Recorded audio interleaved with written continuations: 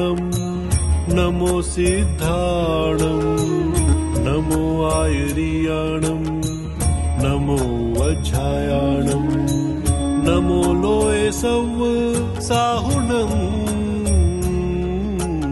ऐसो पंच नमस्कारो सव्व पावपणासनो मंगलानं च सर्वेषु परमं हवै मंगलम्.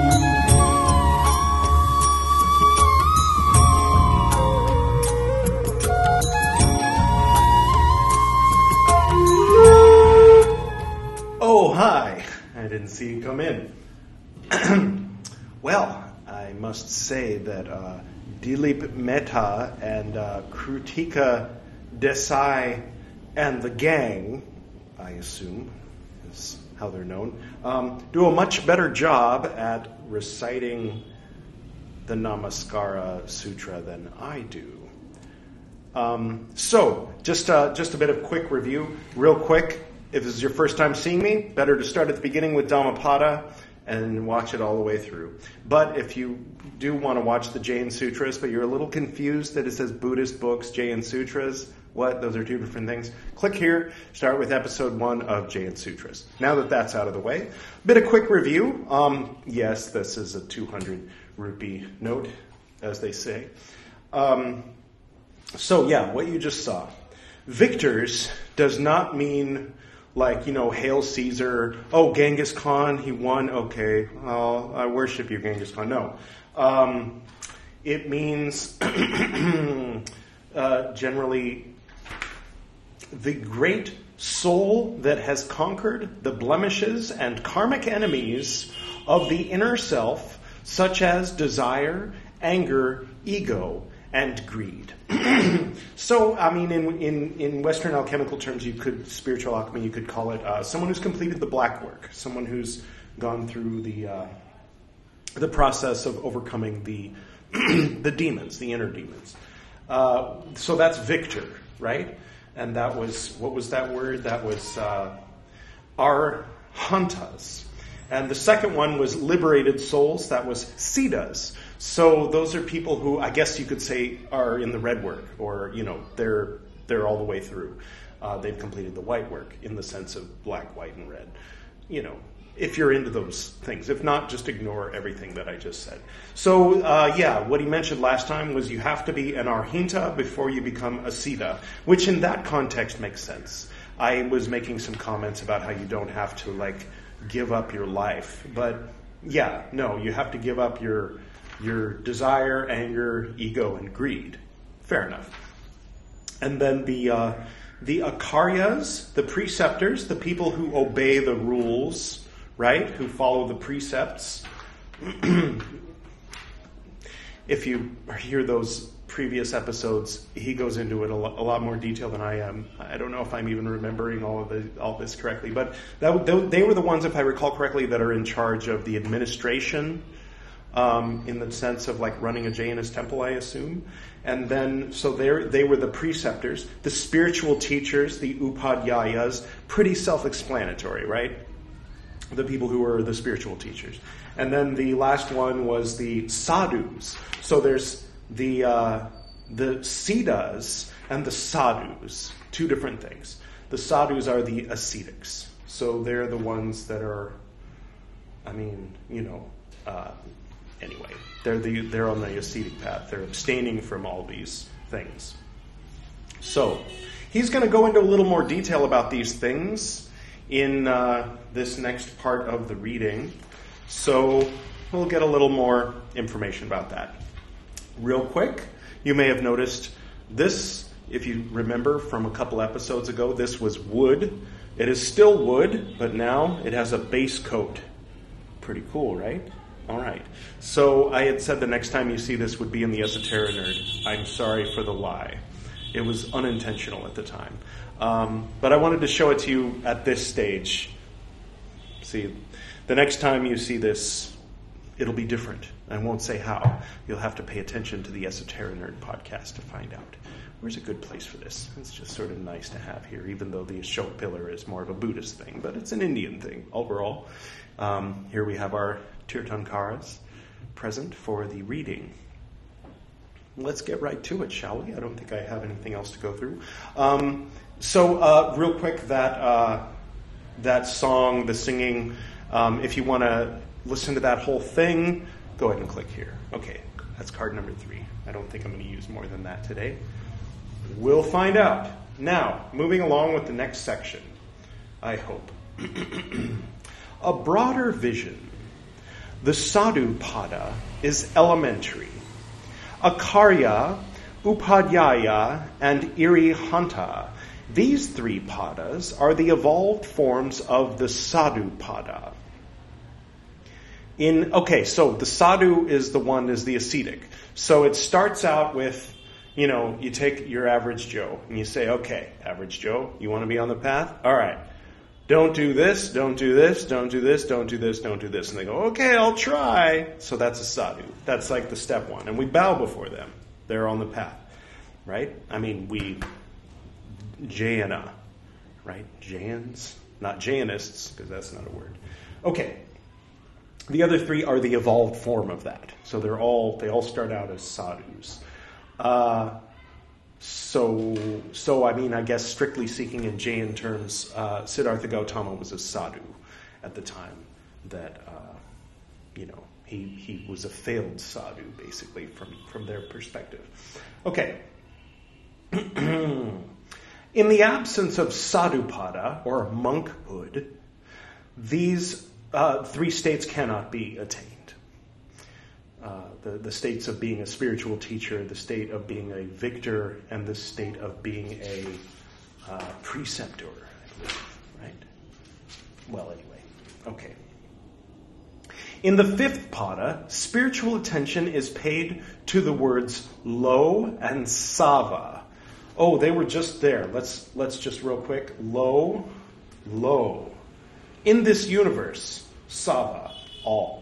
You remember that? I thought, bow before, in this universe, all. Wow, how cool. Oh, all ascetics. Okay. Here, the equanimity of Jainism comes clearly to the forefront. From the point of view of object, monkhood may be restrained by, I did something very subtle. I moved the microphone. This is for the people, of course, on YouTube, so that you could see, because before the microphone was right here, and I was trying to make reference to, so there's the Vajrayana folks. Okay. From the point of view of emotion, monkhood may be restrained by dress code. Sorry, backing up a little. From the point of view of object, monkhood may be restrained by dress code. All right. Am I a sadhu? Sadhu light, maybe. I wear a Benedict medal when I'm not wearing this, so it's a monk in 2 orders, yet 0. 2 and 0 at the same time. It's called non-duality. Yeah. Anyway, from the point of view of object, monkhood may be restrained by dress code, but from the point of view of emotion, or feeling, for those of you who don't know these big words like emotion, whatever monkhood is found in this vast world, on whomever it is bestowed, it is considered worthy of worship. And thus, one must pay obeisance to it. You must. No. Please don't. Such is the greatness of this ideal. I mean, to me, you can pay obeisance to monks. That's fine. I play one on TV. Okay, next section. God and Guru. It's with a capital G, God, but it's at the beginning of a sentence. I think it'd be lowercase g if it wasn't. Okay. The first 2 of the 5 padas fall in the category of God with a lowercase g. And the last 3 are in the category of Guru. Well, Akarya, Upadhyaya, and Sadhu are all sadhakas. I guess by Jain definition, then, Buddha was a god once he attained full, unsurpassed, bright nirvana. Samyoka Sambodhi. What? Is that right? No, probably not. Akarya, Upadhyaya, and Sadhu are all Sadhakas. He says as if he has any idea what he's talking about. They are, I mean, not he, I mean me. I'm sure he knows what he's talking about. Okay. They are still on the path of self-evolution. Therefore, they are considered gurus, and so are worshipped by the Shravakas, who are inferior to them. All this superior and inferior stuff, I don't know. Well, anyway, moving right along. These gurus, in turn, worship. This was pre-World War II, so people didn't have such a sour taste in their mouth about words like Übermensch and Untermensch, You know, right? Although Übermensch was a Nietzsche thing, so it's context. Anyway, but Arhantas and Siddhas have attained the highest state of evolution. Have you seen that show, The Sinner? Anyway, therefore they are Siddhas or gods. Okay, right, yeah, the first two. The victor and the, what was that second one? The victor, the first, you remember they were just singing it. The victor and the liberated soul, they are gods. And the preceptor, spiritual teacher, and ascetic are monks. All right. Okay. The Arhants and Siddhas have attained the highest state of evolution, therefore they are Siddhas or gods. Their lives have no trace of attachment, aversion, or delusion. Therefore they cannot falter or fall. Arhantas are also complete and Siddha-like. In the Anuyogadvara, I'm looking for a new Yogadvara. Sorry, I don't know why it just popped in there. Janet Jackson. Anyway, they are considered... Thank you. That was a holy sound. They are considered as Siddhas. Did you get all that? Okay, I think we're all on the same page here. We've gone around in circles and okay. With regard to, because of me, not because of him. With regard to purity of the inner self, there is no difference between the two. What? Okay, let me back up a little. Arhantas are also complete and Siddha-like. Right, okay.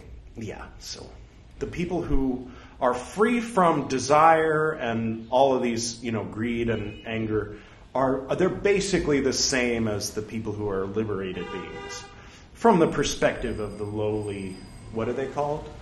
The lay people? They're like, you're a lay person. Oh. You're not even a deacon. You're just coming to church. What's that word? The one who has to... The Shravaka. The Shravakas. All right. The Shravakas are the lay people, I assume. Okay. The difference is merely in undergoing the remaining karmas. These are known as the prabha karmas, which are yet to be fructified. Arhantas still experience the joys and sorrows of their parabha karmas, whereas the Siddhas are free from their physical being and hence have shed their prarabha karmas entirely. Prarabha karma. Did he already explain what that was? Oh, these are known, the difference merely in undergoing the remaining karmas, these are known as the prabha karmas, which are yet to be fructified. He didn't explain what they were, but there was a sentence that said these are known as the prabha karmas, and yet no definition, no explanation. Okay, all right, I'll allow it. Next, kulika. The kulika refers to the appendix that follows the 5 padas in the Namakārā mantra. The Namaskara mantra? It is the very... I've seen it written as Namakārā mantra. Okay. It is very significant since it explains the power of paying obeisance to the 5 padas. It is stated in the Kulika that by paying obeisance to the 5 supreme divinities, or paramesthis, All kinds of sins are washed away forever. Okay. The first two padas, this kind of like, I'm kind of like, oh, maybe Jesus went to India. Oh, maybe I'm not the first person to think of that, right? The first two padas of the Kulika explain the journey of the soul as it undergoes annihilation of sins. And the last two padas of the Kulika state, the rewards and fruits attained therein. When the soul is cleared of its blemishes, it becomes auspicious and pure. I love that word, auspicious. It's like the Buddhist version of cool. It's like two Buddhists are talking and they're like, oh man, auspicious, man. It's like, yeah, it was this was happening, and then the sun was right there, and then this guy walked right through the door. Whoa, auspicious, man. It's like sort of a Bill and Ted thing. Anyway, no, not really. The Namaskara mantra, by destroying... See, I said it was going to be silly right up until I finish this. Then it'll get serious when we get to this stuff. Right? I'm going to be serious for 10 years. Probably not, but I'll do my best. Okay. The Namaskara mantra, by destroying all karmas, takes us beyond the state of void. Wow, you can do all this with a mantra? You could tell all that just from hello? Anyway. And shows us the path which leads to a state of complete emancipation. Cool. Obeisance, dual and non-dual. Ooh. Akarya Jayasena, in his exposition on Namaskara, describes it in two forms. One is the dual obeisance, and the other is the non-dual obeisance, where there is a marked difference between the devotee and the deity, where a person is aware of himself as a devotee and sees the other as deity. Then their duality remains, and the obeisance is considered dual in nature. But when the fluctuations of attachment and aversion are destroyed, leading to stability within the self, the soul perceives itself as a form of the worshipped Arihanta. Yeshua Miyomniam. Such a person, that wasn't in the text, that was just my commentary. Such a person is, CRC's commentary. Such a person is conscious only of his own inner form. This guy, if you were wondering. Anyway. Okay. Such a one is conscious only of his own inner form and pays obedience to that soul within. Well, sounds like some New Age Gnostic mumbo-jumbo to me, says the priest. No. Okay, let's get serious, shall we? It's too much levity. Yes, paying obeisance to the soul within. I worship me, the real me, so it's not narcissism. Okay, this is known as the non-dual obeisance. So that's what the kids are calling it these days. Sorry. Not really sorry, but, among the two, it is the latter that is superior. Ooh, now that will get you burned at the stake in medieval Europe. Dual obeisance is an instrument that must ultimately lead to non-dual obeisance. Theosis, right? At the outset, the sadhaka performs duality-oriented sadhana. And he evolves further. His sadhana becomes devoid of difference and duality. But if he reads this, then he can fake it, right? Anyway, complete and non-dual. I have a feeling he was teaching hippies. I really do. Maybe I'm wrong. He was born in 1901, so yeah, I think it was the early... Anyway, okay. Dual obeisance is an instrument that must ultimately lead to non-dual obeisance. At the outset, we already read this. As he evolves further, his sadhana becomes devoid of difference and duality. Complete and not to say it doesn't mean it's true, or that it's really Jainism. It just seems like the emphasis is like for the hippies, like, you know. Okay. Which is to say, you know, the children of mostly Protestants and Catholics and Jewish people who rebelled and went to India in the 60s, maybe the 70s. Smoked a little weed, listened to this guy. Yeah, he's that, you know. I mean, to be able to, with a turn of phrase and with eloquence, to convince someone who's rebelling against, like, the authoritative patriarchal structure into bowing before the guru, it takes some finesse. It takes a little bit of something. Anyway. Okay, being Indian will only get you halfway, but you got to be able to say stuff too. Complete and non-dual sadhana is reached in the state of arihanta. In this context, Akarya Jayasena states, a lot of Sanskrit. How much time do we have? Okay, let's do it. Ahamaradhaka ete cha, I think, or sa, it's ca, I don't know. Arhadadaya, aradya. New word? No, that was 5 words. Okay, but this next one is just one long word. Ityaradyaradavikalparupo. End of word. Next word. Dvitanamaskaro. New word.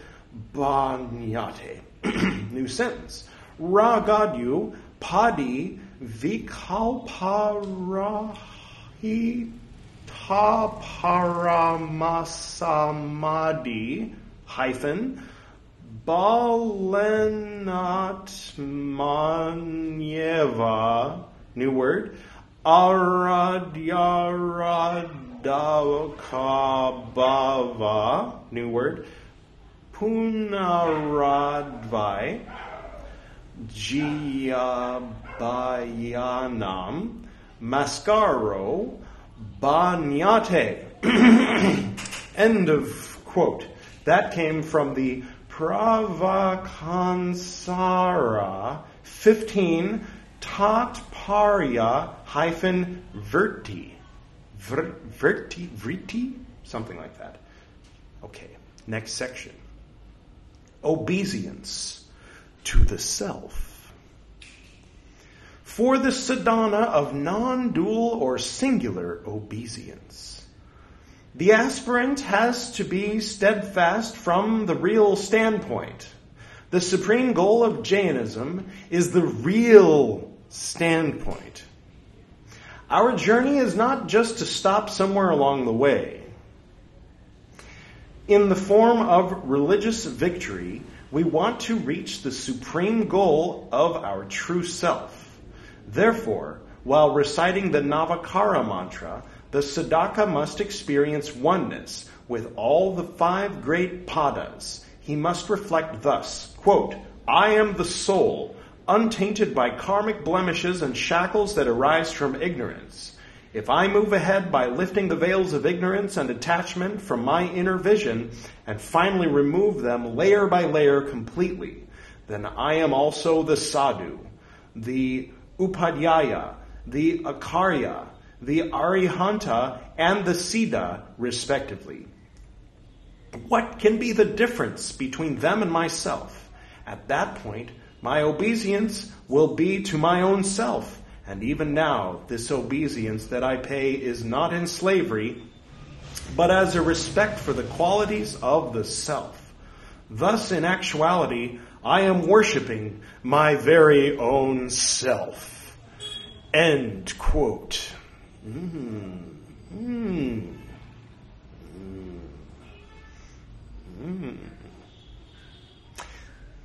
For all the fundies out there who are just watching this to find out why it's actually Satan, I'll give you a chance to finish taking notes, underlining multiple times. Okay.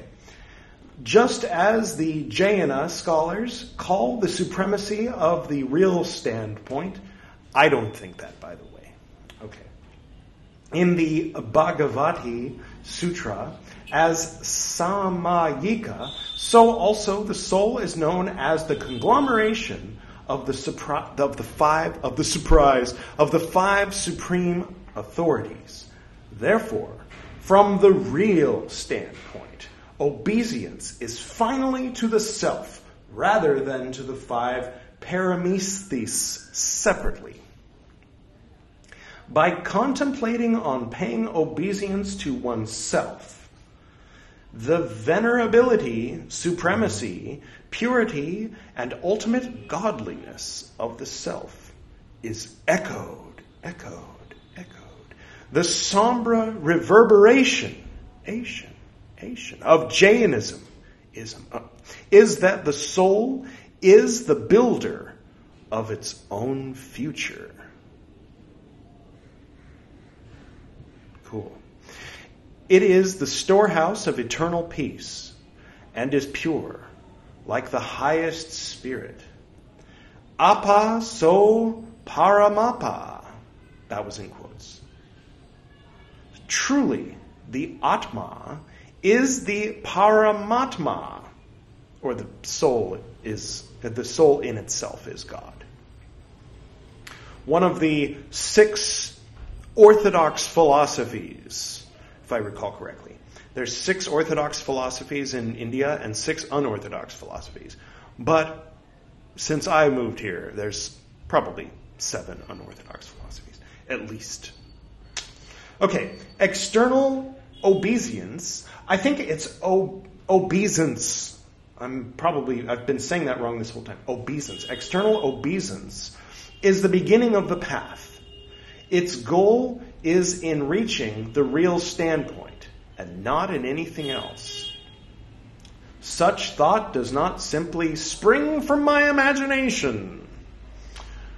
This analysis and the description of non-dual obeisance and its contemplation have been handed down to us by the ancient scholars. As one of them has stated, Namastubhyam, Namastubhyam, Namastubhyam, Namo Nama, Namo Mayam, Namo Mayam, Namo Mayam, Namo Nama. Maybe I can find that one and I'll play it later in another episode. The great saint of Jainism, Sri Anandagana, has stated with great emotion in the following prayer thus: Aho aho hum mujhane namu, namo mujhare, amita paladana datarani jehani betna tai tuchare. Cool. All right, read a little more. Obeisance with object and thought.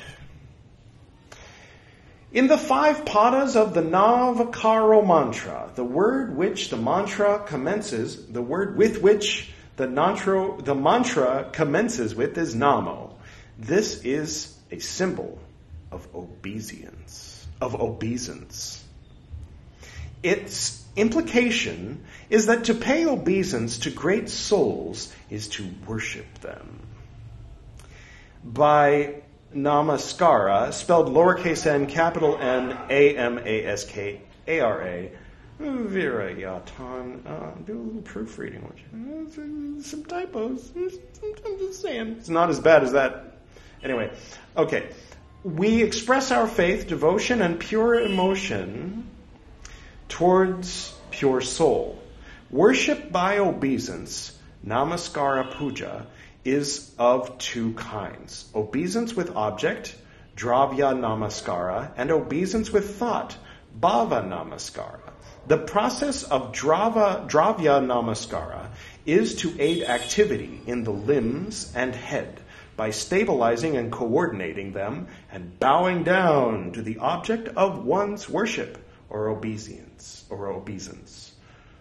The process of bhava namaskara means that one must remove the active mind from all fluctuations and engage it towards the object of one's worship or obeisance.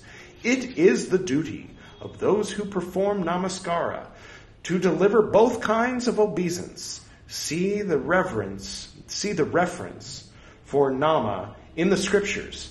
Nama iti nai patikam padam pujartam puja se dravya bhava sankoka tatra karasira padadiravya sanyaso dravya sankoka bhava sankokatsu visudhasya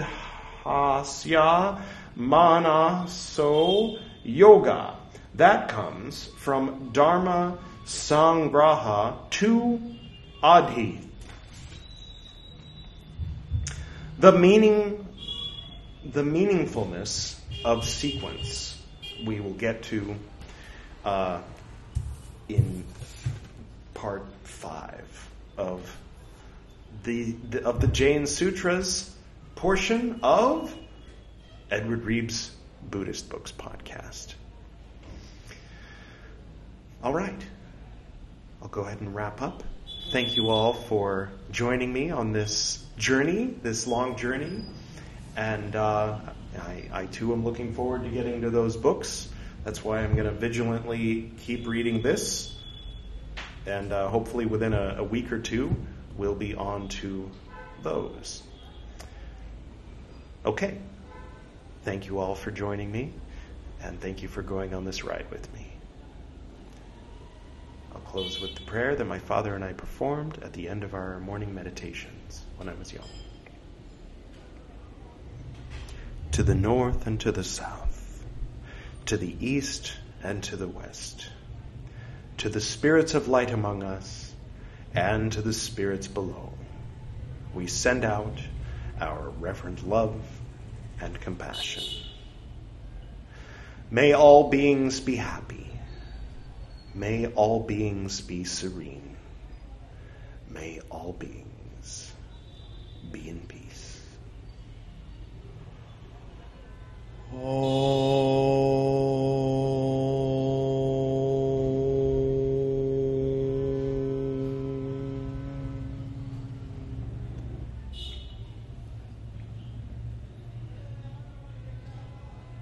Until next time.